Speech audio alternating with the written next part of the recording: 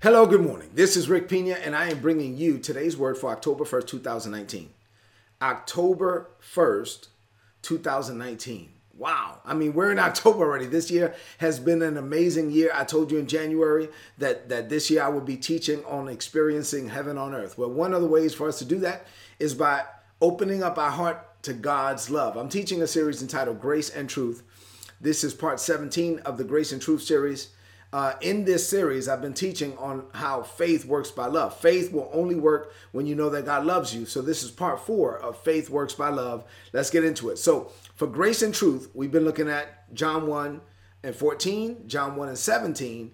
And then for Faith That Works by Love, we've been looking at the book of Galatians. So I'm going to read for you John 1 and 14, John 1 and 17, and then Galatians 5 and 6. This is what the Bible says. In John 1 and 14, the Apostle John said, "The Word, Jesus, became flesh, and he dwelt among us, and we were able to behold his glory. It was the glory of the only begotten of the Father, who came full of grace and truth." In verse 17, he says, "The law was given through Moses, but grace and truth came through Jesus Christ." And so we've been looking at the differences between living law-minded or law-based and living on a bunch of rules, or embracing the grace and the truth that came through Jesus Christ, New Covenant, New Testament. This is the way we're supposed to live. In Galatians chapter 3, we studied that. Galatians chapter 4, we studied that. Galatians chapter 5, we studied that. And the Apostle Paul was telling us, don't live by a bunch of rules. Don't live by external rules. Now you're living by grace. You're living by this covenant relationship that you have with the Father through his Son, Jesus Christ, our Lord. Jesus died on the cross so that we could be restored to the connection. Jesus didn't restore us to Abraham. He took us all the way back to Adam in the garden. And so we can walk with God just like Adam walked with God in the cool of the day. Adam had a relationship with God. Adam never went to school. He got revelation that exceeded education. And now we have access to that type of revelation. We can get downloads from heaven. Thank God for education, but we can get wisdom, insight, revelation, knowledge, and understanding that far exceeds anything that we would ever learn in school. And so now we're walking with God. God is walking with us, and we're enjoying this amazing life. In Galatians 5 and 6, Paul was upset because there were some people who were born again, and there were Jewish converts who were born again, but they used to be Jews, talking to people who are now born again, who were never Jews in the first place, and saying, "Hey guys, you guys are not circumcised. That's kind of messed up. You need to get circumcised." Like, me? Get circumcised? I'm a grown man. I mean, you did this when you was 8 days old and as a baby. You don't even remember that pain. It's like, no, you need to do this. And Paul got upset. It was like, listen, if you let somebody convince you to go get circumcised, then you're living by the law. You're trying to do this by works, and you're not doing this by faith, and you're only justified by faith, by God's grace, not by your works. And listen, so he says this in Galatians 5 and 6, he says, right now in Christ Jesus, neither circumcision nor uncircumcision means anything. The only thing that matters is faith, and then your faith works by love. And so we've been learning that we're the just and we live by faith, and we're called and commanded to walk and live by faith in this world. And if we're going to live by faith effectively, we got to know that God loves us, because your faith only works when you know that God loves you, that God loves you with an unconditional love, that God loves you with an everlasting love, that God loves you, that there was nothing you did to cause God to start loving you, and nothing you do will cause him to stop. God loves you. God loves you with an amazing love. He loves you by grace. And when you embrace the love of God, then you can live by faith. That's what I'm teaching on. So what does this mean to you today? I have 5 things to share with you on this morning. Let's get into these 5 things. Open up your heart to God's love. You ready? Here we go. Number 1. Faith works by love. That's what Paul said. Faith only works when you are convinced that God loves you, and that he wants to use you for his glory. He wants to use you by his grace. And it's not based on your performance. And this is critical, because invariably, if you live law-based or performance-based, you can't really open up your heart to God's best, because invariably your performance will not be good enough. There's going to come a time when your performance is not good enough to measure up to the magnitude of the assignment wherewith you have been called. So God calls us to do things that exceed our education and experience. God calls us to do things that are even beyond our wildest dreams. Ephesians 3:20 said that God is able to do exceedingly, abundantly, above all You can ask or think or even imagine according to the power that he deposited in you. That's the Holy Spirit. So God is going to do it based on his performance, not based on yours. But if you're measuring your qualification of the assignment based on your performance, there's going to come a day where you feel like I don't measure up. And guess what? We can't measure up. But Jesus measured up for us. So our job is to say, you know what? God loves me and God wants to do this because he loves me and God wants to do this by his grace. And so now I'm able to release my faith because God is providing the grace, and he doesn't want to use me or bless me because I'm good. He wants to use me and bless me because he's good. I have to believe what God says to me that he wants to do in, with, and through me because he loves me, because he's good, not because I'm good. It has nothing to do with my performance. It has everything to do with his performance and his amazing, unearned, unmerited grace. You get it? Number 2, when God reveals his plans to you, this is an interesting point here. When God shows you what he wants you to do, and he reveals it to you through the Holy Spirit, or in a dream while you're sleeping, or in a vision while you're awake, or through someone else, and God sends somebody to talk to you and give you a prophetic word, however it comes, when God reveals his plans to you, right? His plans will most certainly exceed your plans.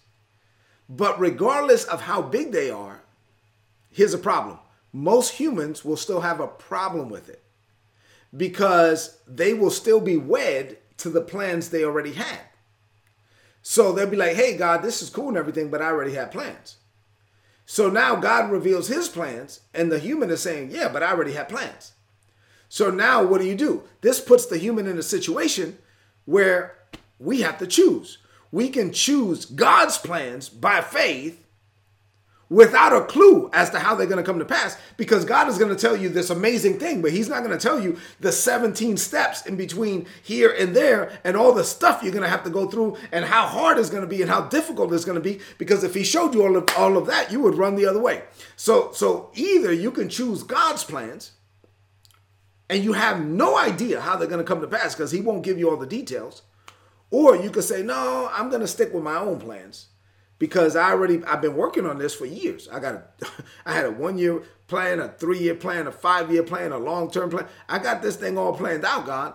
And so now I have plans, and then you gave me your plans. I actually have details with my plans. You didn't give me any details with your plans. And so I don't know if I want to do that. So for you, this is where the love of God comes in. For you to willingly give up your plans and to choose God's plans, even when you don't have all the details, even when he didn't tell you how it's going to happen, you have to know that God loves you. You will never willingly choose God's plans over your own plans unless you are convinced that God loves you, that he's never going to hurt you, and that he has your best interest in heart. So you have to believe that he loves you and that his plans are better than your plans for you to put his will above your own will. So faith requires trust. For you to give up your will and say, okay, Lord, not my will, but thy will be done, you have to trust God, and you will never trust God with your whole heart until you're convinced that God loves you. Number 3, Jesus was so convinced that the Father loved him that he said, okay, not my will in the Garden of Gethsemane, but thy will be done. And with those words, Jesus was saying, I willingly accept the cross and the pain associated with the cross. So my question is, do you trust God enough to put his will above your own will?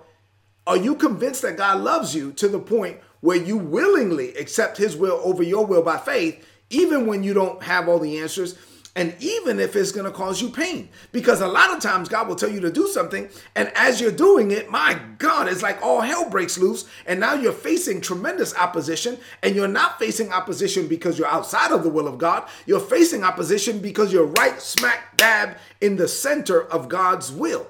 And so you have to know at that point, I'm gonna keep pressing. I'm not gonna stop. I'm not gonna give up. I'm not gonna cave in. I'm not gonna quit. I'm the head and not the tail. I'm the winner and not the loser. God is with me. me. He will never turn his back on me. And I'm going to keep going because I know that God loves me and that I don't know how this thing is going to turn out. And man, if I would have known this, I probably wouldn't have picked this in the first place, but I'm in it now. And so I'm in it to win it. And I'm not going to turn around, and I'm going to keep pressing because I know that God loves me and there's something waiting for me. Glory to God. There's a blessing waiting for me on the other side of the storm. And so there's the greater the opposition, the greater the assignment, the greater the blessing that's attached to it. So I'm going to keep pressing, and I know that there's something greater on the other side because God loves me enough to know. I mean, God would never put me through this and not have something waiting for me on the other side. So I trust God. I know that he loves me. I'm going to keep going. Number 4, living by faith is about surrender and submission. Living by faith is about surrendering your heart to God. If your heart is really surrendered to God and you're like, I'm going to do whatever you tell me to do, however you tell me to do it, I'm willing to believe whatever you want to do in, with, or through my life, then you're going to release the faith to access God's grace. Even though, come what may, come hell or high water, you're going to believe God. It doesn't matter what opposition looks like. You're not going to stop. You're not going to give in. You're not going to cave in. You're not going to quit. And you will release faith, believing that God has already provided the grace. And that's how this thing works. Everything God does for us, he does by grace, unearned, unmerited. Everything we do for him, we're supposed to do it by faith. Number 5, and finally, when you're convinced of what God wants to do in your life, and you're convinced that he wants to do it because he loves you, not because you're good, but because he's good, at that point, you are in a position to release your faith to access God's grace, right? And watch this. Not only will you be in a position to release your faith in the moment, but you're going to have the faith for the long haul, because God will give you a glimpse of something that's going to happen, but it may not happen. I know we don't like to hear this. We think it's going to happen in 5 days. It may not happen for 5 months. It may not happen for 5 years. And so you have to believe God for the long haul. But when you're convinced that God loves you, then you're going to keep believing. No, you won't allow what you see to change what you say. You won't allow what you see to change what God revealed. And you're going to continue to believe God no matter how long it takes until you see in your hands what God revealed in your heart. This, my friends, is the life of faith. Let's close this message out with a declaration of faith. I want you to lift up your voice and say this now. Say, Father, I am your child. I am your heir. I am a joint heir with Jesus himself. My name is listed on the will right next to Jesus's name. So you love me with the same love that you love Jesus with. Empowered by this love, I live by faith. My faith is rooted and grounded in the fact that you love me. Whenever I am facing, whatever I am facing, I know that you want to help me through it, to give me the victory, because you love me. Therefore, I exercise faith for what you've already provided. Victory is my starting point, not just my destination. I live by faith, and my faith is fueled by the fact that you love me. My faith works because I know you love me with an everlasting love. I am the just. I live by faith, and my faith accesses your grace. This way I will become the man or woman you call me to be from the foundations of the world. I declare this by faith. In Jesus' name, amen. This is today's word. Please apply it and prosper. If you're not getting these messages, go to todaysword.org. There's a subscribe button. Subscribe, get the messages. You're going to get all my notes in your email inbox for free. So sign up. Get the messages. They're going to be a blessing to you. Head into this day knowing that God loves you, that he loves you. He made plans for you. You just have to believe those plans and then put his will above your own. Even if it means giving up something you really wanted, God will never be in debt to you. So whatever you give up is a seed, and he will make sure you reap a harvest. But you will never do that until you're convinced that he loves you. So listen, God loves you.